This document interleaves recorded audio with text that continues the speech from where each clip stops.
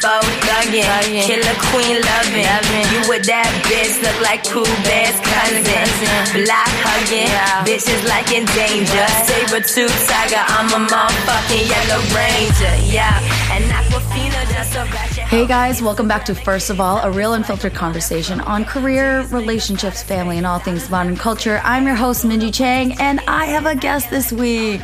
Yay! Hey folks, I'm back. Stop being creepy.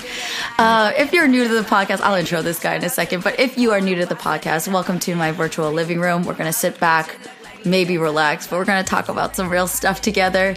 And have a good time. This week's featured guest is a returning guest. I think you're my first returning guest. Oh, really? Yeah. Oh, shit. Yeah. Don't get ahead of yourself, special. though. No, don't get ahead of yourself. Is my dear friend, Steve Lim. Welcome, Steve. Hi, thanks, Minji. You're just sitting there sipping coffee when we just had this microphone situation. But fine, you know what? You fixed it, so you get a pass.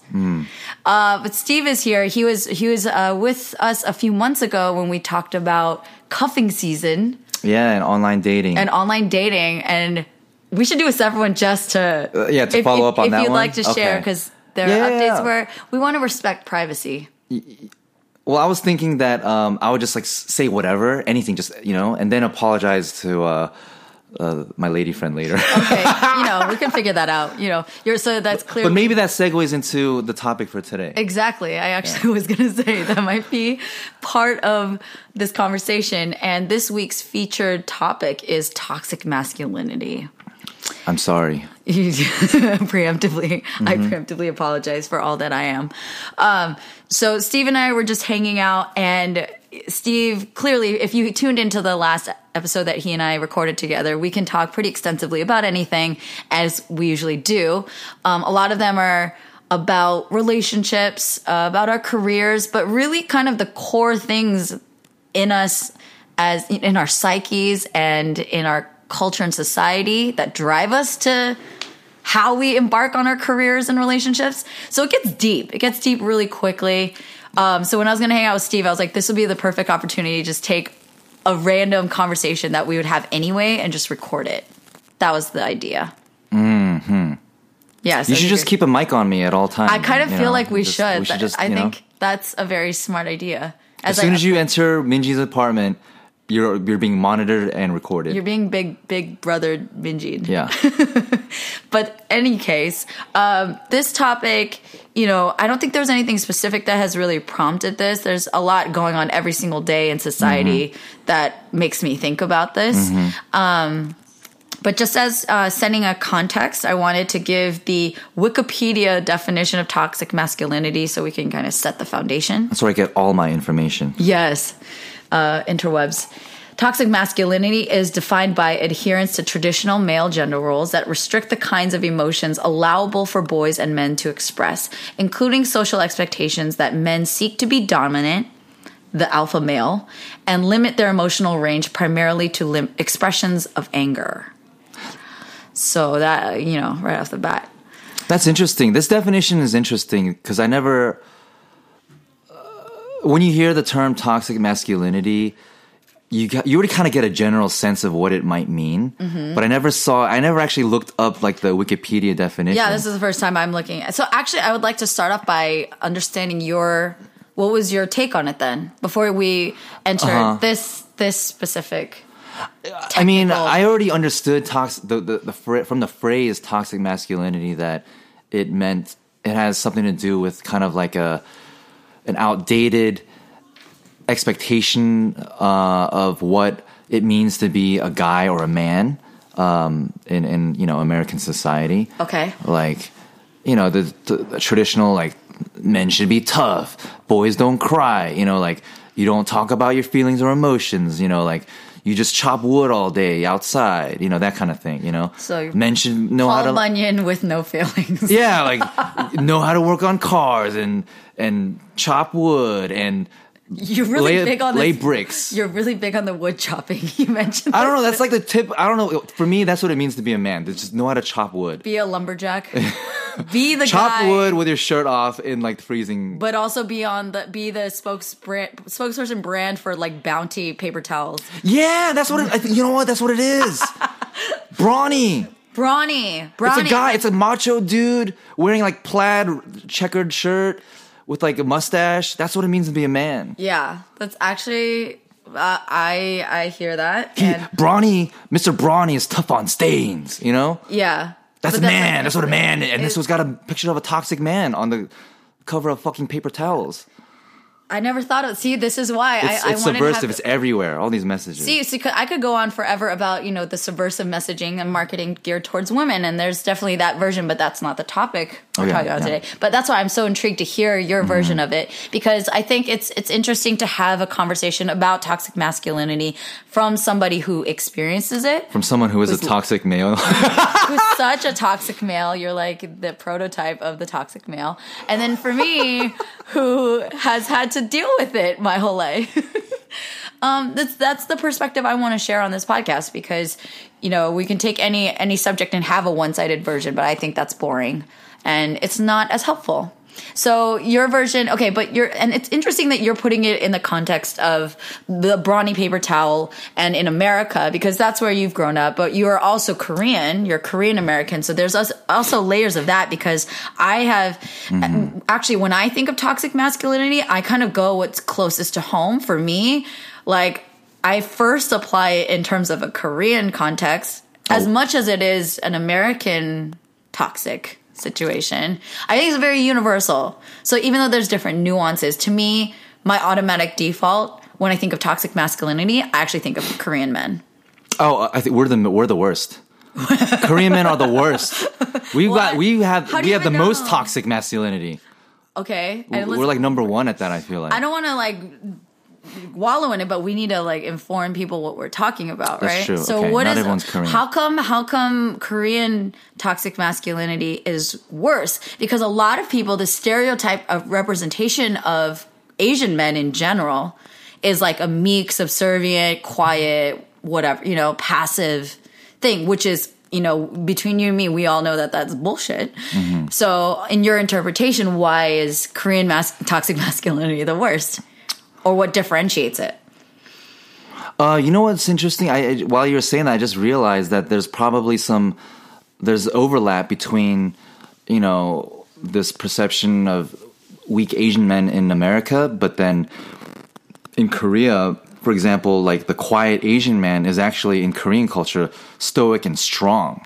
Like stoic and strong, yeah. Like you don't talk about your problems or whine about them. You just suck it up and just kind of like just take it in and just like let it burn like inside you, bottle it up, While it turns your soul black. Yeah, and then you smoke cigarettes and drink soju. Exactly.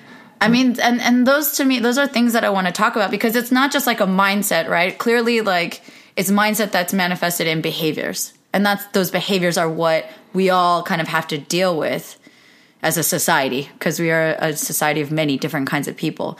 But so, okay, in terms of the toxic masculinity, you're saying Korean American are the worst. I cannot say that by any extra data set, because I only know Korean and American men. But then there's so many nuances, right? Like there's black men can say their version, Latino men have their whole machismo thing, right? Like when my old roommate in college, she's Mexican, she's Oaxacan, and like she would go off about toxic machismo, toxic masculinity. And I'd be like, yo, that sounds Mexican. Exactly like Korean men. It's just actually it sounded like they were more expressive. But I was like, is that better to be stoic and quiet and then like maybe physically violent? Because that's a lot of the stereotype I know from Korean men is that they get mad and they drink, or there's something like triggers them and then they like start breaking shit and like punching people. Yeah, I mean, okay. To add to that, there is a distinction between Korean men and Korean American men. Okay. Like Korean Americans like myself who grew up under immigrant parents, like largely from like the 80s, for example, where those Korean types of the whole idea of what it means to be Korean is kind of locked in the past from like over 30 years ago. Right, because we inherited, they brought over 1980 blank version of Korea with them. Yeah. Because Korea's continued to evolve and like change Korea's a very socially. different place now than it was back when in our the parents 80s. left. Exactly. Yeah. So I didn't even realize that until recently. I was like, oh, the parents I grew up with, I grew up with a 1980 version of Korea. Period. Yeah. And then in America, now like being, I don't know, shaped and influenced by American society, 1980 onwards. But in terms of the Korean culture, I grew up with 1980 Korea. Yeah. So I think in many respects, like Korean American men have the potential to be more toxic than like Korean, because I feel like Korean society has evolved so fast and it's gotten so progressive. Yeah. If anything, like maybe there's like the pendulum swung to the other direction where it's like dudes will be like helping each other put on like face masks and like, you know, hey, like there's nothing wrong with skincare. No, see, me even cracking that joke kind of is a reflection of my toxic masculinity about what it means to be a man. Yeah. Yeah. Why can't I put on a face mask and not laugh about it? But see, the thing is that on my receiving end, so say, you're my friend, and like, honestly, I've done face masks with boyfriends and stuff, and like, it's fun. But at the same time, if the guy were volunteering to do that, say, on like a Thursday night, he's sitting at home doing a face mask, in my mind, as like a cis, straight, you know, heterosexual female, I could also interpret that as like, why is he are doing you face really mask? straight? Like, yeah, like exactly. what is that? And that's, so again, there's like you as the person experiencing it and you amongst your peers, and me on the other side is looking at that guy as a potential mate and having certain judgments or perceptions about like, oh, is he really like, he's not very manly, you know, right? So we categorize. That's what people do. And so, yeah, I don't even know where to go with that thought. It's just I'm thinking all these things out loud because it's such a part of our daily life and experience. It's a part of our humor. It's a part of like what we criticize ourselves for. Like I have again, not to turn this into about being female, but on the counter side, like I give myself a lot of crap about not being feminine enough, whatever that means, right? I grew up very much like a tomboy.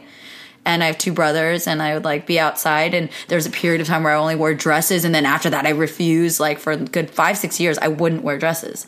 And so it's weird what we will allow ourselves and categorize ourselves to fit a certain mold, right? And so even though I'm not male, like I can recognize that in your experience, and again, having brothers, a father, being around a lot of men, that there are very, very certain expectations that you got to fulfill in order to be a man. So how do you, like, we are in our 30s, and then like you've lived in America your whole life. I appear to be in my 30s. Okay, we will not reveal our age because like a lady and a gentleman do not reveal our age or our weight. Which is that's so stupid. Wait, fuck it, I'm 36. Yeah. Shit. Mid-30s, yo. I round up to 40 now. Oh my god. Don't round up. That's like, see, that's like, don't over-exaggerate. You don't have to make it worse than it is. It's not worse either. I like getting older. But in any case, so in your 30s, at 36, what's your take? Because you were just with your cousins who are like in their teens and early 20s, right? Yeah. What is your take on that in terms of where we're at in society, in terms of either you can, I'm curious to know what your take on the problems are and also what we need to do about it. That's a fucking loaded question, Minji. I know that. Thank you. You're welcome. Well, okay, in terms of like meeting up with my like cousins and nieces, I think we're in a good place because they're so much more aware of these things because of the internet, and they get to have exposure to ideas about, you know, feminism and toxic masculinity and all that. And they see all that stuff too. So yeah. I was pleasantly surprised when my like 23-year-old cousin, was expressing all these kind of things to me. And it's just that, maybe it's almost information overload for that generation. It's like, oh, there's so much going on. Again, the pendulum has swung the other way. Yeah. But then now it's like, but they don't have the life experience to really kind of like anchor themselves into where their true opinions and thoughts lie. So, but because you have to process all of that, right? Yeah. So but I'm like on the positive note, the fact that he's able to have that conversation with you alone, to me signifies that it's going in a good direction. That you can like talk about. Yeah. I'm feeling da da da. It's pretty amazing because when I was 23, I was fucking around and definitely had this. idea and expectation of what it means to like be a guy and trying to like chase after girls and like, for example, if I'm in the club, that was the peak time of when I'd be like, hey girl, you see, you're on the dance floor and you see a girl and you like just try to like dance up on her. You kind of like do that thing where you're Steve's dancing, actually but you're actually. Only this is a video. You kind of just like dance walk your way over to her, and then like you try to like kind of like come up behind her, and then like you try to like put your hand on her hip or whatever, and then like let's say the girl kind of runs away or like brushes your hand off. Because you're being a creeper. But you know what? I swear to you, and I can be honest about it now because I don't do that kind of shit, but I interpreted that as that's part of the game. Okay. That's like, you got to be persistent. Here, okay. In that time, like me and my homies, we'd be kind of like, this is a dorky way to put it, but collecting research data. It's like, oh, what worked for you? As young dudes, you're kind of like always comparing notes with other dudes. Like, oh, like, how was it with that girl? Blah, blah, did you get anywhere? I'm like, no, bro. Why not? I don't know. And then we came up with a quote, a saying. Our motto was persistence beats resistance. Whoa. That was the thing. That was our lessons. Like, why? Because let's say we, in that year, at age 23, you go out X number of times. Like, I don't know, maybe somewhere, this is a bad estimate, but let's say you go out 20 times in that year. Like, that's kind of a low number. But, and so in that, okay, let's go back. Let's say 10 times. Okay. In that 10 times you go out, you try to like make your moves on, like each time you go out, let's say on average, you try to like make moves on like, let's say 5 different girls, which is in the grand scheme of things, not a big data pool to have like definitive numbers. But then in our experience and life at that time, we're like each rejection or each success like meant so much more. Right. So you think you had some success with this one girl that you kind of chased after she like, ran away from you. And you're like, oh, that's what it means. That applies to all girls. And you had this kind of like simplistic approach to like what girls want, or like, And because of that lack of dialogue, like you're kind of left to your own devices. Either that you don't know how to communicate that with the female herself, right? The one that you are pursuing, to know what she likes or doesn't like, because that's its own limitation. But you're also limited like by the communication, the dialogue you're allowed to have with your boys. Mm-hmm. Like now I feel like guys would talk more about like, hey, you need to like check in with her. You need to there would be a more sophisticated conversation that happens now as opposed to before. For sure. Right. I hope. And I also feel I haven't been to the clubs yet. Yeah. I was like, if you were, I was like, Steve, let's talk. But I think that is those habits and that programming is again a result of these expectations, right? So before, why wouldn't you ask for more advice or help? Like, because it was always about weakness. Like men just know. You should know what women. You just intuitively know what the game is, and you just chase after. Men are just supposed to chase after like women, like hunted prey, that kind of thing. It's the chase, it's the game. And then on the flip side, I was taught to believe that that women also enjoy the chase. But people could argue that that's still true. It's that's just right. The way you but how do you interpret that? What does that really mean? Yeah, but the way you get chased or chased is different. Right. And so it's kind of like, it's confusing, man. Like the whole relationship thing is like.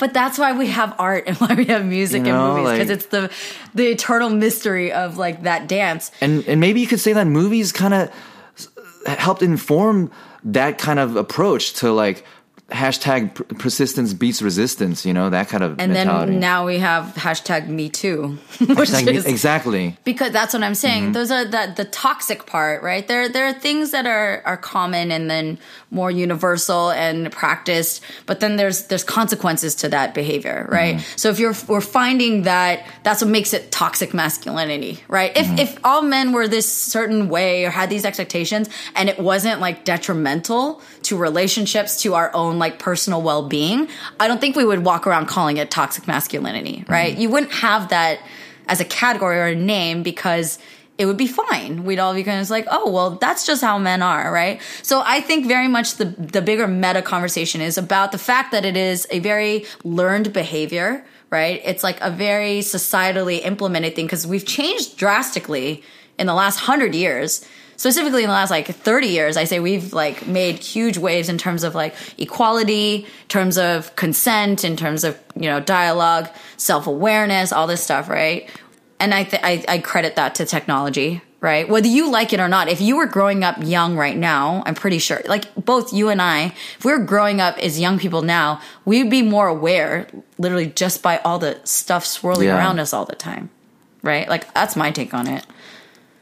I mean, there's so many stories and think pieces out there. I don't envy the younger people growing up. I think there's pros and cons. I think them being more self-aware lends itself. I think if you let it be internalized, that they have more of a shot at a healthier relationship. Mm-hmm. That's my optimistic side. On the other side, it's like super overwhelming because you're just like, I'm not even like ready to process this. I'm still figuring out who the hell I am. Mm-hmm.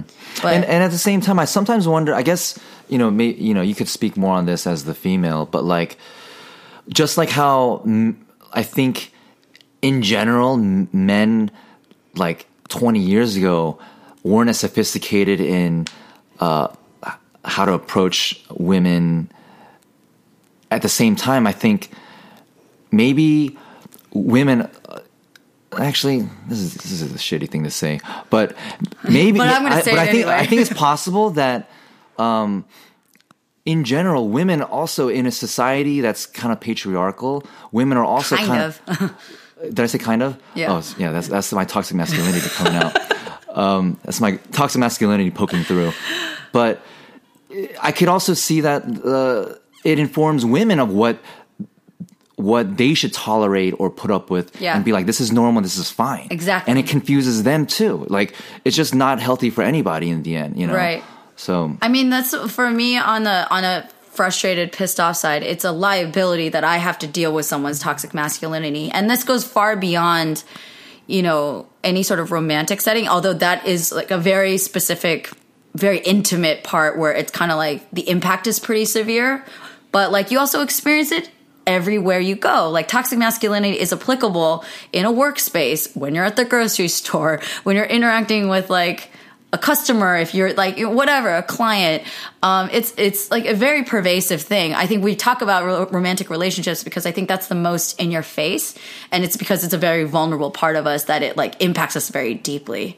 But like, I've dealt with it with my father. I've dealt with it with watching my brothers have to figure out how to navigate their feelings and then like fight a lot, or like that like I've seen, and boyfriends and friends, I've seen a lot of trouble coming from the fact that like, I feel like men were not ever allowed to feel or acknowledge those feelings. And in not acknowledging, you can't understand or process them.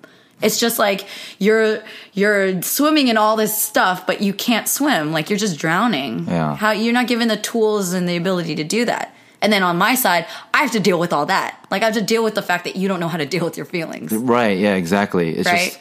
it just kind of compounds and snowball effects on itself. Yeah. I would say that because of the internet and my access to more stories about how like pervasive and commonplace it is for women to deal with a lot of bullshit, that also has helped me realize like, oh shit, it's like, it is a problem. It's not just like one or two assholes out of like 100. It's like, it's a lot higher than that. And it's like, holy shit, like and then having friends like yourself, I can see like how many dick pics you get and like how like common like douchebags online, whatever, like even in like online dating apps, kind of segueing to our last podcast. It's like, man, there are a lot of like very misinformed dudes out there who just have been fed this really unhealthy idea of what it means to be a dude and how to approach women. Right. And then I think, again, in that entitlement, or it's, again, misinformation that I think leads to this really bizarre entitlement. And again, we're talking specifically about toxic masculinity. There's that's a whole other conversation. But the toxic masculinity that has been running rampant for honestly as long as time has been, as long as humans have been alive, it's really, again, I credit the fact and I appreciate the fact that we're making such huge strides in the last several years, that we have the vocabulary and terms like, again, toxic masculinity, that term has not existed in my universe until the last 5 years. Mm-hmm. I haven't ever used it. I don't remember ever referencing it previously. Yeah, I wasn't even conscious or aware of it really until the past few years. Even myself. when I'm complaining or dealing with problems with men, I would never refer to toxic masculinity. Now we've identified this. Yeah, that's a big key thing. Yeah. So I think again, that's a good thing to identify the problem and then to break it down. But, especially with that Wikipedia definition being specific about how that toxic masculinity translates into expressions of anger. Mm-hmm. I didn't realize it, but that's a thing. That kind of concretizes, is that a word? It kind of encapsulates why it's bad, because the outcome is just rage and anger and just violence, Right. And I think that's super relevant because honestly, a lot of the things that we're dealing with today, and the thing that impacts everybody is all these mass shootings, right? That's a whole other circus, to discuss, normalization of violence and our glorification of guns. And there's a lot of problematic things. But if we want to talk specifically about toxic masculinity, if you don't know how to process your feelings, right? Especially when you're young, right? We go to all these school shootings and it's these young boys who they're it's never been a angry girl. I haven't seen that. And I'm not saying that we're not destructive, more self-destructive. Yeah. But it's not the same, right? And that data set says a lot, right? Those trends that these young boys are we got to talk about that. There's a lot of correlation. I won't go as far as saying that's the cause and effect, but I don't think I'm too off the reservation by theorizing, hypothesizing that toxic masculinity, all the normalization of violence and the suppression of emotions, or not having the tools to know how to deal with that. Mm-hmm. Of course you're going to lash out,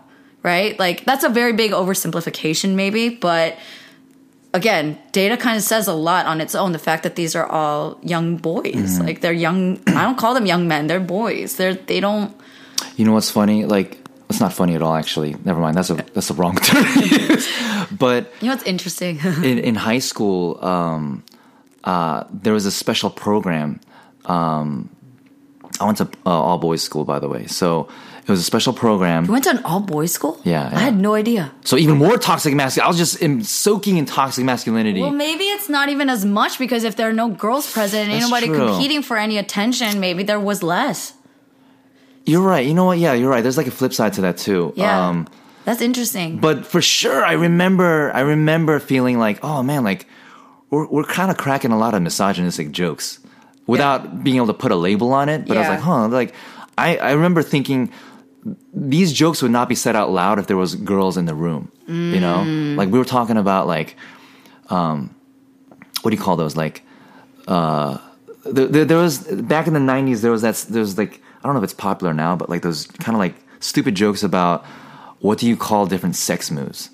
Okay. I remember one called, there was this one called the pumpkin drop, which is, oh God, it's I don't know if I want to know. You want to know this? It's fine. No, this is educational. This is research. It's and I could be wrong. I don't remember it as well, but pumpkin drop is when you're having sex and you take a dump on the toilet at the same time. So it's called a pumpkin drop. Another one, there's another one called the jelly donut, which is you're having sex and then you punch the girl in the face and so her nose bleeds, and that's a jelly donut.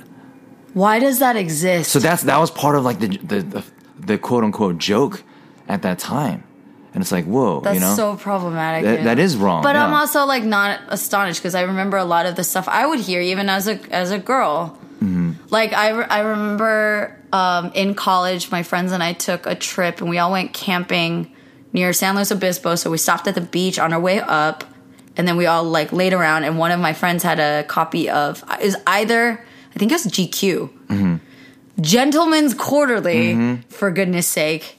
And it was a full, a full story or outline, like 4 pages on all these dirty, like the rusty trombone stuff. Oh, okay. The Yeah. Dirty Sanchez or whatever. Like that's Dirty Sanchez. That's Yeah, that how kind of I stuff. learned Yeah, about yeah. all that nasty stuff. That was in Gentleman's Quarterly. Yeah. That's ironic ass branding right there, but it's like A gentleman's joke. yes, exactly. And this is what I'm saying. Like, I was so grossed out, but we're all laughing about it. Like, the guys were dying. They're just laughing. And like, one of the things, it wasn't called Jelly Donut, but one of them was about literally like, punching a girl. Yeah. And it's just like, now when if a young guy read that and laughed, I would slap him in the face. Yeah. I'd be like, It definitely couldn't happen. The times have changed, thankfully, in that that was would only not 10 fly. years ago. Well, it's funny you mentioned GQ because I was back home and clearing out my old closet and stuff. So I had a couple issues of GQ lying around. And one of the covers, it was Katie Holmes. And she's naked, but like she has like a blanket sheet like covering her chest. She's kind of like looking. She's doing the over the shoulder look, like showing you her exposed Steve's back. doing the pose. I'm right actually now. doing it. Katie Holmes You're looking so at coy. you. And the title, the headline title is "She's a Big Girl Now." And I was like looking at it, I was like, my God, like she looks like she's like barely 18. And like That's like Dawson's Creek. That's such a creepy ass title. Yeah. But I swear to you, like at the time though, like when I was younger, I didn't think twice about it. Yeah. It didn't seem weird or abnormal to me. I was like, oh, okay, yeah, she's a big girl. And that's on the You know? on the cover of Gentleman's Quarterly. Yeah. And that's kind of like how many millions of subscribers are buying into that and be like, And think about it on the other side where there's tons of straight women and we have a lot of different magazines focused on women. I don't recall any of them, or I cannot think of any magazine where it's a magazine for women where there's a naked guy on the cover of it. Mm-hmm. You know what I mean? So like all these different cues that we've had, and the objectification of women, the entitlement of, and even the process of the chase, right, that you're talking about. It's been really, really problematic. And the thing is that I see, like, I'm very angered by it because I've been on the receiving end of all that bullshit. And it's very like dehumanizing. It's very obnoxious. It's just like gross. But also like on the other side of the compassionate side of me and being around men that I love and seeing the way that you're put in this like small, stupid box that this is the only way that you can be a proper man. I've seen how harmful that is to people I love. You know, I want to talk to them, but they like don't know what to say. I know that they're going through a lot and I'm like, let's talk, and they can't. Right? And that drives me nuts. That hurts my heart. So it's not just like I'm annoyed, but it's also like painful for me to sympathize with a guy and be like, it's a different kind of like prison that might sound dramatic, but I feel like you're just like stuck and you can't be a human. Because to me, I would lose my mind if I couldn't cry or if I couldn't feel. Right? That to me is the only way I can cope. It's like just sometimes taking a moment, listening to a sad song, crying. Like you couldn't even think of that because it's like not allowed. Right. Yeah. And that's self-imposed. Like you will judge yourself if like you're crying in your room by yourself. Yeah, exactly. I'm sorry, I'm like speaking for you, but would you feel that way? No, you definitely feel like, oh fuck, I'm a pussy. Why am I crying and shit? You know, like fuck, you know, and then you see that as like mad. a problem. Yeah. But like being angry is like okay because it's like masculine, whereas crying is feminine. You know? Yeah, totally. And then some butt face who's also dealing with the same problem at home, he looks at you wrong, you're gonna punch him in the face. Yeah. Like, for example, maybe in the 90s. Well, even now. Yeah. Now you get a gun. I distinctly remember when I was in like first grade, in the second grade, I was like 8. This is my turtle story. Like when I was at church, I don't know. Like, turtle story? So like, my parents were at church. I was just kind of running outside, playing with the neighborhood kids, and we stumbled upon this giant turtle. And there was like a little like black, squishy looking, shiny looking thing on its shell, and I was like, oh, what is that? So I went in to try to like poke it because you know that's what I felt like I needed to do. How old were you? I was like 8. Okay. And then like 8 or 9, and then this fucking turtle like jumped up and slashed my arm with its like beak. I didn't know turtles could do that, and like I was like bleeding. I was like, I was like, kind of in shock. I was like, whoa, what the fuck? And then all the kids were like looking on at me in horror, like, oh my God, he's bleeding. And then I was just kind of like holding my arm, just like not sure what to do, not really processing it. And then this older girl came out of nowhere and was like, she saw my arm, I was like bleeding, and then like she just yelled out at me, don't be a man, cry. And then oh, what? And then I just started bawling. I was like, ugh. I had never up until that point ever heard it verbalized like that I had the permission to cry as a boy. Wow. So even at that age of 8 or 9, it's like, looking back, I realized, whoa, that was kind of weird. Like, even at that young age, you're kind of programmed to like never cry, never show your emotions, only be tough, whatever. Mm-hmm. Especially from like my Korean dad and stuff. Like he looking back, I was kind of a sensitive kid, I guess. And so like, it was a weird thing. And now that I think about it, I think I was sensitive because of maybe the environment and the violence that I saw at home, which is so kind of unfortunately prevalent or not uncommon in like Korean immigrant households. Mm-hmm. Because that goes into a deeper issue of why our parents can be so fucked up sometimes. But being a product of that kind of family environment of domestic violence, it's like, it has a mental psychological toll on you. And then for me, it manifested in like lots of crying. Mm-hmm. But then my dad saw that as a weakness that he needed to beat out of me, which is like only makes it worse. Of course. But then it's like, and so then he would like send me like on like boot camp program. He once sent me to Korea on this like Marine Corps thing. He's like, I want you to come back a man, that kind of thing. He said that to you? Yeah. Mm. Yeah. Like you're a little boy right now. I want you to come back a man. Like that's also part of the reason why, I got pushed into taekwondo as well. Like, mm-hmm. like learn how to fight and be a man. How to channel the rage and then channel it so that you can skillfully. But so it's weird because it's like on one hand, I think in general it's good. Sometimes sports can be a good way to like channel it, but it's not the end all be all because you have like toxic masculinity in like football locker rooms or whatever to throw football into the bus. It's like a certain image of what it means to be a macho, man, like, what it means to be, part of this like boys club or whatever, Right. Because then you're going to have those markers and like use those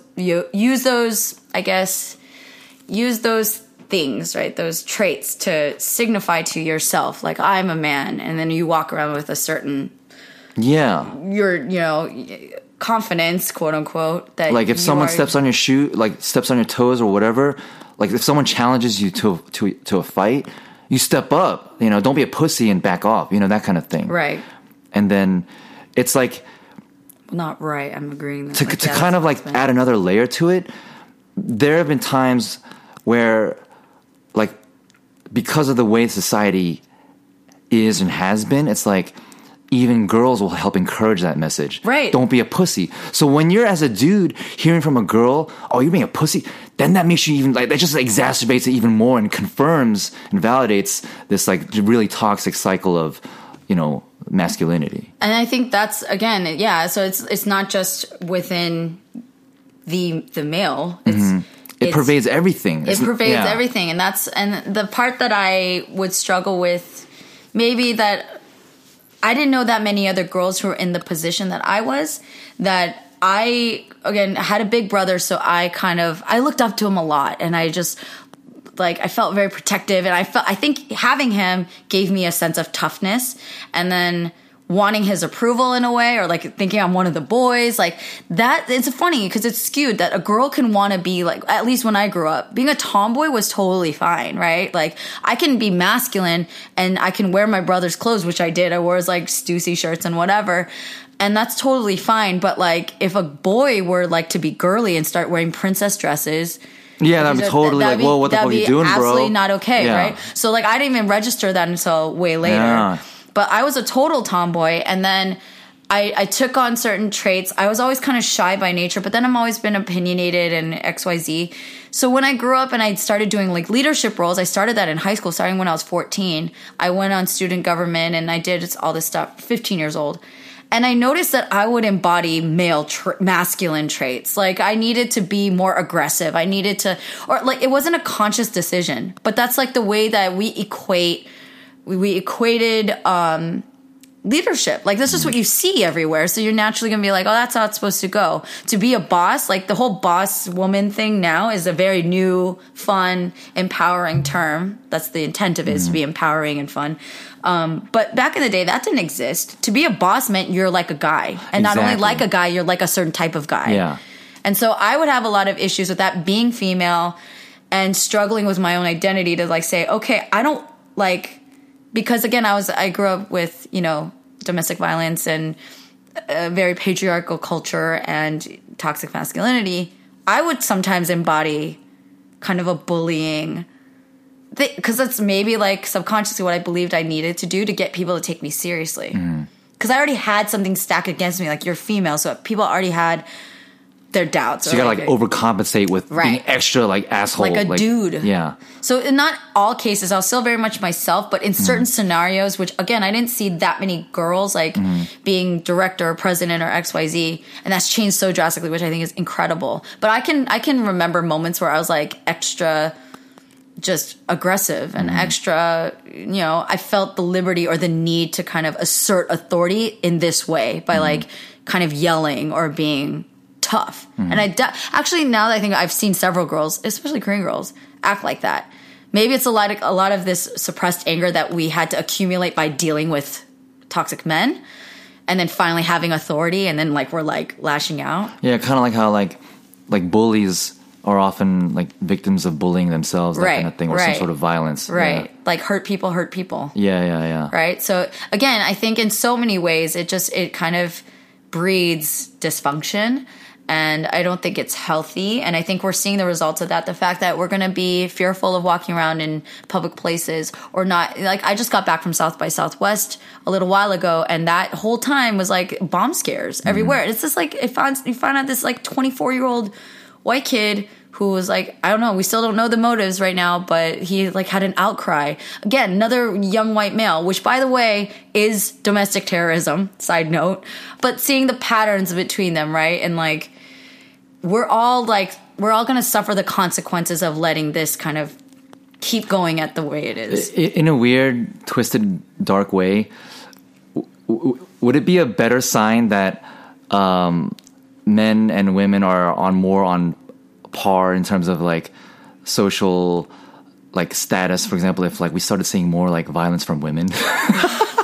Some people believe that, like more mass shootings from girls, and you know, it's like, all right, yeah, now that is everyone's the same. I don't want that. Yeah. No, that's a bad joke. Yeah, sorry. But I think you know, everyone's going to interpret equality different ways, and I actually really celebrate the fact that men and women are different in so many kind of like intrinsic ways. That's all, again, another topic of like feminism and how people interpret that.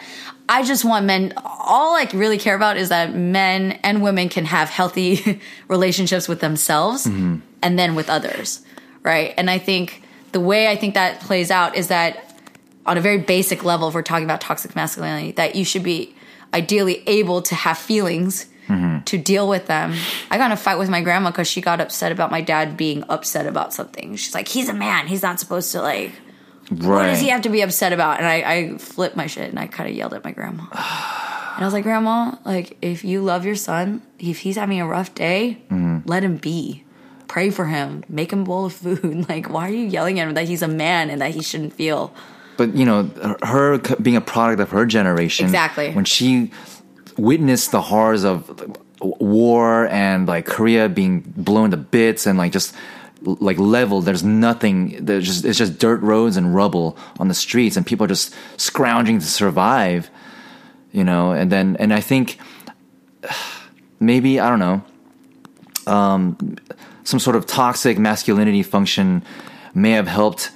Is that right? I don't know. Like with toxic, like I almost wonder if toxic masculinity is kind of a byproduct of like it's kind of like a survival byproduct of like more kind of like primitive or I agree. less enlightened times. Because you had your role and you played it, right? And then it was that simple. Yeah.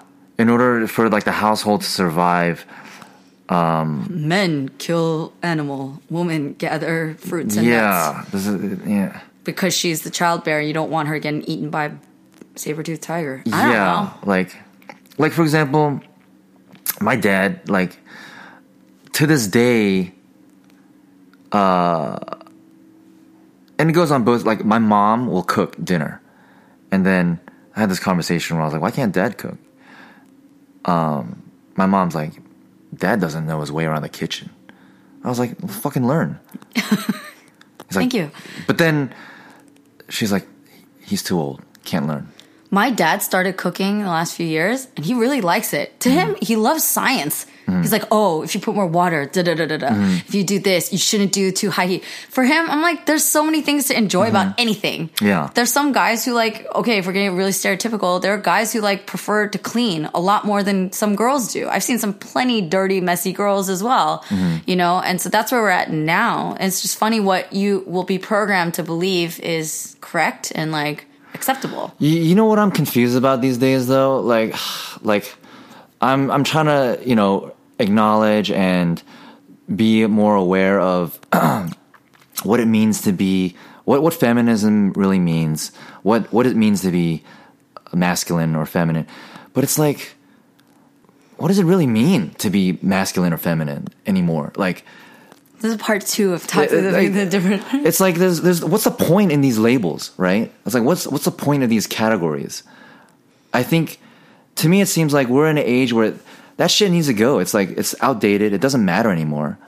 You know, just kind of like you know what? Maybe it's kind of like this. Maybe it's kind of like how like back in the colonial era, like what is that? When like Europe was like colonizing all these different countries and shit, and they were categorizing people by like skin color. It's like, oh, this is like a subset of species compared to white skin, blah, blah, blah, whatever, you know? And there was like, back then that was the science. It's like, oh, scientifically they're inferior or whatever. And they made these like artificial categories. Maybe we're at a time where we're recognizing categories of masculinity and femininity are outdated and, you know, maybe even just wrong or useless, you know? Perhaps. I wouldn't. Like, what does it mean to be feminine? Like, what? Putting on makeup and... No, I think you know? it's more intangible than that, personally. And I feel like the value we place on it is what makes it problematic. So saying that, oh, don't be like a girl, right? That's always been like... It's always a pejorative. Down. Yeah. It's like you're insulting someone if you're like, I'm like, now in my 30s, I'm like, what the fuck? What does that mean? Yeah, like a girl. That means what? Be resilient, be able to take a lot, be able to multitask, to like nurture others. Like, what? Is that being a girl, right? So we're redefining these things. And a lot of those things, again, we have to kind of sift that out of what's nature versus nurture. I think the fact that women have periods, that they're cyclical, they have to pay attention to their bodies in a different way than men because literally just physiologically we're different. I think, and the hormones that we have, like on a very scientific level, they generally kind of create a different behavior or tendency, right? So the maternal stuff, the ways that our instincts kind of take in the world. Like I feel like I don't know to whether to credit that to nature versus nurture. If it's just because I have 2 X chromosomes or it's because I've been programmed that way. I pay attention a lot to how people feel. I walk into a room and I take the whole damn room in. I kind of take the temperature more so than some of my male counterparts. They observe a lot. They'll see things. And that might just be maybe a difference of like that person and me as individuals, but it might be influenced by the fact that I'm female. And that's something that's like evolved from the beginning of time, from like the primal, you know, cave people days. Who knows? And in that way, again, those are complementary things. And if it's the issue that like one is dominant, one is better than the other. That's where I think the problem, the friction, and the suppression or oppression of other people comes into play.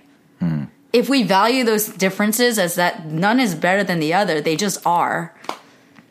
Yeah, you know what? Actually, I was thinking that there are fundamental differences between, cis male, cis female, that I guess does play an effect onto other things like personality characteristics, personal habits, whatnot, because of these fundamental biological differences, right? I think, I guess in general, safe to say, like, men are biologically engineered in a different way. Like, so, for example, muscle mass. Like, muscle mass, body fat percentage. I will ask my brother to carry my stuff. I don't want to carry it. It's going to be excruciating for me. Yeah. And he can do it a lot easier. I don't feel like I'm less of a person because of that. I don't feel it, to me, I don't feel like it's jeopardizing my womanhood or that he will look. It's literally the thing that he can do that's easier for him, and he can help me with it. I think the phrase toxic masculinity can be misinterpreted and kind of suggests to people or especially dudes that you can't be masculine. Like being masculine is wrong. Where it's really talking about is, like, don't be the type of dude who kind of, like, I guess abuses his I guess, physicality or neglects his, emotional needs and, that kind of thing. So I think, like with the whole, for example, kind of connecting this to our current situation when it comes to like minorities and white people and calling out, systemic racism, all that. A lot of white people feel like they're being attacked, but it's like, no, that's not what it's about. It's about the injustices that do happen because of, XYZ systems set in place. And white privilege. White privilege doesn't mean we're trying to bring down white people in a sense. Like, it's just kind of very easily misinterpreted, I think. Yeah. And same thing with maybe like masculinity. And it's not trying to demasculate men, but rather it's the phrase, I think, is to address that there's a healthy way to be a man, right, and an unhealthy way. Absolutely. Yeah. And I think then we can drop the whole toxic part. Yeah. And that's the part, there's a differentiation. Yeah. Yeah. So I think hopefully this conversation is part of that evolution to have people think about it. Again, the identification of it is kind of where we're at right now. We're like unpackaging a lot of it because we have all these historical references, cultural references that can educate us and then give us insight onto like, well, why did I act this way? Why is this kid shooting up his school? Why are women, kind of being an accomplice to that in certain ways, in certain moments? Like, what are we programmed to believe, right? And then also, how does that play out for homosexual communities, trans communities, and across like different cultures? And more, the world's it's getting smaller by the day. So I know for a fact that like this podcast reaches people in different corners of the world, and it's definitely not just the United States where we are sitting and talking in California. And in California is a very different conversation than say Texas, where I was a few days ago, right? And it's going to take conversations. It's going to take some self-reflection. I think it's good to ask questions and then see what you want to do about it. Ultimately, I feel like all the reflection is hopefully to figure out what do you want to change and then what do you want to accept, right? And that might be different for everybody, but we're all going to continue to bump into each other out in the universe, whether it's on the internet or whether it's in person, at the grocery store, at the bank, your boyfriend, girlfriend. I think it serves us all to talk about it. You know what? To tie into our last podcast with the online dating stuff, sometimes you'll run into female profiles, straight female profiles that say, like, I want my guy to take care of me. I want to be taken care of. And it's like, what does that mean? Next podcast episode. Okay, well, I had a point, but anyway, No, but I really do want to go into that. I'm saying, yeah, man. I don't know. We're in a time where there's so much information and shit. I'm just like... That's why we're having our therapy session. I'm just trying not to be a bad person. No, and I think, again, self-awareness goes a long way. It'll, I think, yeah, if you need validation, Steve, I think you're a great person. Thanks. I wanna conclude with the fact that I really respect the level of introspection that you practice, and I don't think you're the only one. My brother is a very thoughtful guy. I want to convince him to get on this podcast at some point. Like, again, I really have benefited off of being around a lot of great men, and that's why I maintain a lot of respect and hope that, like, the toxic masculinity is a problem for sure, and there's a lot of repercussions to that, but also the fact that we're addressing it, and then it's on the other side, there's like a willingness to address it.